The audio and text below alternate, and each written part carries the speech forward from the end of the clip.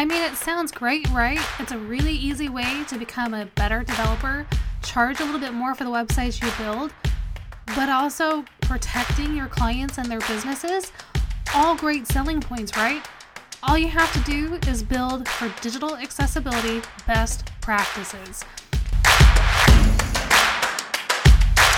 Hey, and welcome back to the Digital Masters Growing Your Web Dev Business podcast.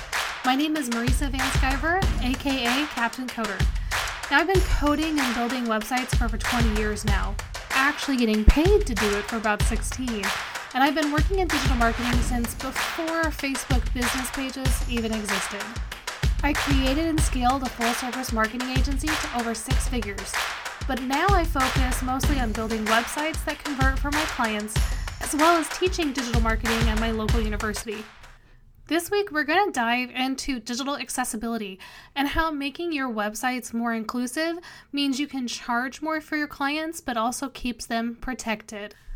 I mean, it sounds great, right? It's a really easy way to become a better developer, charge a little bit more for the websites you build, but also protecting your clients and their businesses. All great selling points, right? All you have to do is build for digital accessibility best practices. Now, look, if you haven't seen or heard any conversations on digital accessibility in the last year, at the very minimum, and making inclusive content, I would be highly surprised.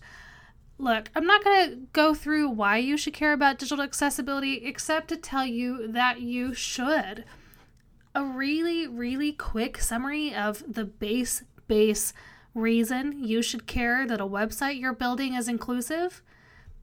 If you're building an inclusive website, it's going to have better on-page SEO. Simple. It's true. I mean, think about it this way. Google views your website not through a person. There's not somebody in a different country going through every single website and going, yep, it has this, this, and this, right? No, it's a bot. A bot crawling your website basically looks at your website the same way that someone who's using an automatic screen reader is looking at your website. I mean, when you think about it, when you're making your websites work for somebody who's going through your website with a screen reader and having it read back to them, it just means you're making your websites work better for Google. So not only are you being inclusive and avoiding getting your clients into potential lawsuits for not having an inclusive website, but you're helping out their website's SEO. Those are all huge wins to getting a bigger paycheck for every single website you build. Now, I hear a lot of people, and I've seen a lot in the last year, is people work to improve accessibility on the websites they're building. And they think it's a really big thing. Now, to have a completely, fully accessible website, there is a lot that goes into this. But there's a lot of small changes that you can make to your workflow. Simple things that you can do tomorrow on a website you're working on to improve the digital accessibility tenfold. That first big step is by using alt tags that have an actual description of what's in the image. Now, you guys probably know that alt tags are really good for SEO. It's a great way to get keywords onto your page in a different way. But if you didn't know that alt tags are also what is being read as the description of that image, then you really don't know what they're actually for. Alt tag basically stands for alternative text. It's saying that if that image can't load, or if the person viewing the website can't see the image, that alternative text is supposed to describe what's in the image. So think of it as red Ford truck, or 1950s red Ford truck, not keyword stuffing it, with auto repair and things like that. And here's the thing, this should really apply for almost every single image you upload to your website, unless that image is purely decorative. But even then, it takes a few additional seconds to add an alt tag. And if you're building websites with WordPress, WordPress makes adding alt tags in the media library so simple, there's really not a reason to take an extra 5 seconds to do it when you upload that image. Another part of this, and optimizing images for the web and for digital accessibility, is to ensure that your file names are clear and descriptive. So here again, you do not want to have your file name be something like file-01385-hayjet.jpg. That means absolutely nothing. And you know what happens when you don't have an alt tag on your image? When somebody is viewing your website with a screen reader, they get read that junk file name. So think about it that way. And even Google looks at that file name to know what's in that image, right? As they look at that alt tag. So again, really simple. It adds an additional 5 to 10 seconds to your workflow, but every single image you upload should have a descriptive file name like red-ford-truck.jpg. That descriptive and clear file name goes a long way to improving your SEO, improving your digital accessibility. And when you add the alt text, it means your images are fully optimized not only for Google, but for anybody who's viewing your website in a different way. Now, the next thing you need to think about is colors. So colors don't just affect the person, viewing who has good eyesight or even somebody who has older eyesight. You have to think about somebody who is colorblind or has some kind of other visual impairments. Are you using colors that people can actually read? And you would be surprised that so many people forget to think about this. And it's not always about digital accessibility. It's just about legibility.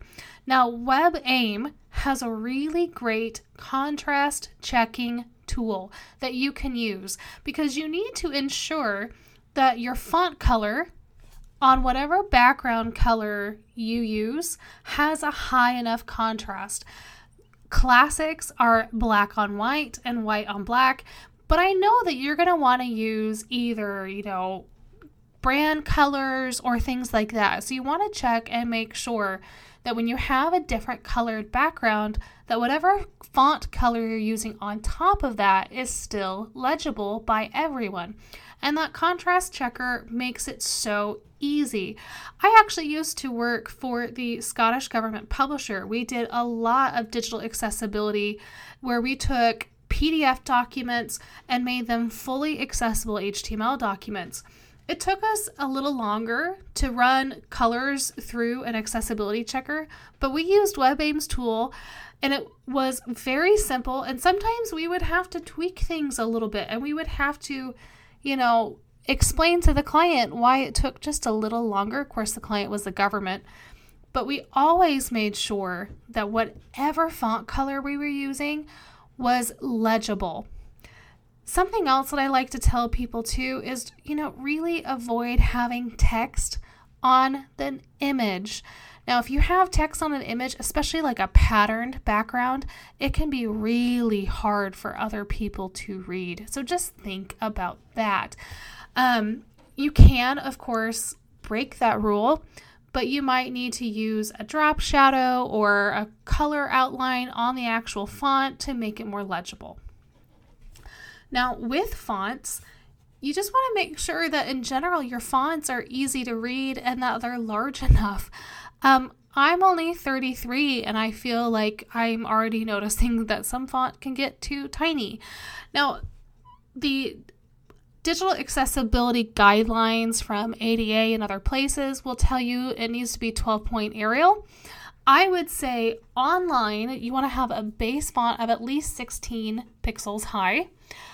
Personally, I prefer 18 because it's just a little bit bigger and a lot more legible. You can use serif fonts. It is a myth that you cannot use a serif font, that they're less legible than serifs. But again, personal preference is I tend to like clean, open serif fonts when I use those on websites. I do usually recommend and advise against using script fonts on a website. If you want to use a script, make sure it's just the headline. Double check the legibility. There are some online tools that you can make sure that it is legible, whatever font you choose. And don't ever use a script font for your body text. Just think about how hard that is on your eyes in general when you're testing some of these things. And that's the other part of accessibility. Most of the things I'm talking about are just good user experience. If you focus on good UX, when the buttons, the links, the design, everything are all easy to follow, it just makes the entire experience easier, and it makes your digital accessibility higher as well. Now, the next part of this is if you have a client who has a lot of video or audio on their websites, I highly recommend that you use transcripts and video captions throughout your website. Let's talk about that a little bit more. I can't even begin to emphasize how important captions are in general to include in any video you produce. Statistics tell us that about 80% watch video without the sound on. But some people don't have any choice. Even my podcast here, I provide in a podcast format, and it's pretty much written out on my blog, so you can get the same content whether you're reading it or listening to it. And I understand that using captions can kind of feel overwhelming, especially if you're shooting longer form videos. There are, however, great transcription services like Rev.com. I personally use Rev's automated services. It's only 25 cents a minute, and I feel like it gets more accurate every time I upload a video, and I don't always enunciate things quite clearly. I barely need to tweak anything at this point. It's also good for videos that you're uploading to YouTube, Vimeo, or even Facebook, because you can upload an SRT captions file that will time your approved captions to your video perfectly. Rev, though, gives you the ability to download your transcripts in multiple formats. So you can upload a video to Vimeo to have it appear on a website with the captions included and timed, and you can actually have transcripts listed below. I actually just did this for a client who has an online course. We had every single one of their course videos transcripted through Rev. We took those transcripts, we uploaded the SRT captions file so the video in Vimeo had closed captioning available should people want it, but we also copy and pasted the transcripts in an optional collapsible box down below. So you have the ability to either watch the video or read the video transcript, and it was all there available for those customers. It's a big thing for them because they're trying to reach not only people on their phones and maybe low mobile device, bad internet areas, but it just gave everybody a different way to interact with the content and still get it. And then you don't have to scroll back through the video even when you have the transcripts to find that one little piece of information you wanted to copy. Now, when you're uploading videos to Instagram, TikTok, any other platforms that are shorter, Rev provides burned-in captions that appear in the video automatically. They're in the video file. But I actually prefer an app called Captions. Speak to the camera. It is iPhone only, but it adds cool stylized captions to my videos. It's also free, which is a huge bonus. TikTok and Instagram both are working on rolling out closed captioning in-app, which is just amazing. But typically, captions are going to take some time to edit and maybe some money up front to get created, depending on how you're using them. But I promise you, they'll do a lot to ensure that your video content is not only inclusive, but watchable by everyone, no matter where they are, including on your website. Now, we talked about a lot of things on your website to make them more inclusive, but part of this, and if you're doing any kind of digital marketing for your clients or even for yourself, all of these things should be followed through on social media too. It's funny, I talk about this a lot, but when you should follow the same practice on your website, in your social media, because it helps people get to know you. It helps build your brand and things like that. But it also just gets you in the habit of being more inclusive and thinking more inclusively. It just makes your life a lot easier, but it also keeps you from excluding anybody from your content and working with you as well. Like I said, Instagram and TikTok are rolling out captions for their videos. Not everybody has those, but you can add alt tags to your Instagram photos. You have to do it manually through an app. So if you are using a scheduler like I do, you have to go in and edit your post to find the alt tag, or you can add the alt tag while you're creating that feed post. And that really needs to be a description of what's in your image. Another good practice is to not put a lot of text or any text in your Instagram images, because not everybody's going to be able to read that. It's not always very legible. So you want to make sure that if you do have any text in your graphics on Instagram, that you provide a description and a good caption below so that everybody can read it and follow along.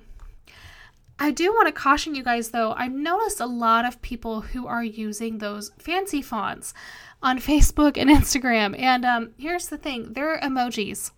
And you guys probably know, if you've ever talked to anybody who has an iPhone versus somebody who has an Android versus somebody who has an LG, because apparently those people do exist, emojis don't look the same on every single device. Oh yeah, there's Google Pixel too. Yeah, you know. But even between an iPhone and a Galaxy, because that's what most people have, emojis aren't the same. So that fancy font that you're using may not read the same on somebody else's device. They can be incredibly hard to read, and any screen readers can't read those because it's not actually text. I like to tell my clients that a good rule of thumb for things like that, if you can't change something like that in the app, don't do it. Like, if you can't change the font style or color in an app without, like, outside of the app, don't do it. Things can only go wrong. Now look, I know I mentioned at the beginning that you can make more money if you just apply some of the simple, at least website tips to this, but I'm not kidding. I am getting more and more RFPs in the last 6 months that really emphasize that they want to be ADA compliant and they want to follow digital accessibility best practices.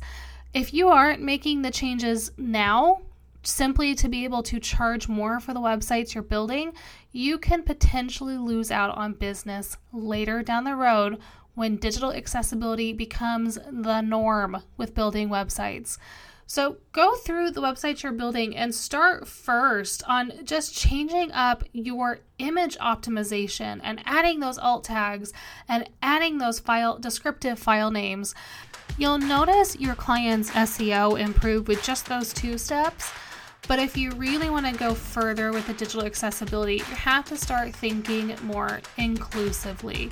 If you guys have any questions at all, please find me on Instagram at Captain of the Coders or at captainofthecoders.com, and I'd be happy to answer those questions, and I'll look forward to seeing you all next week.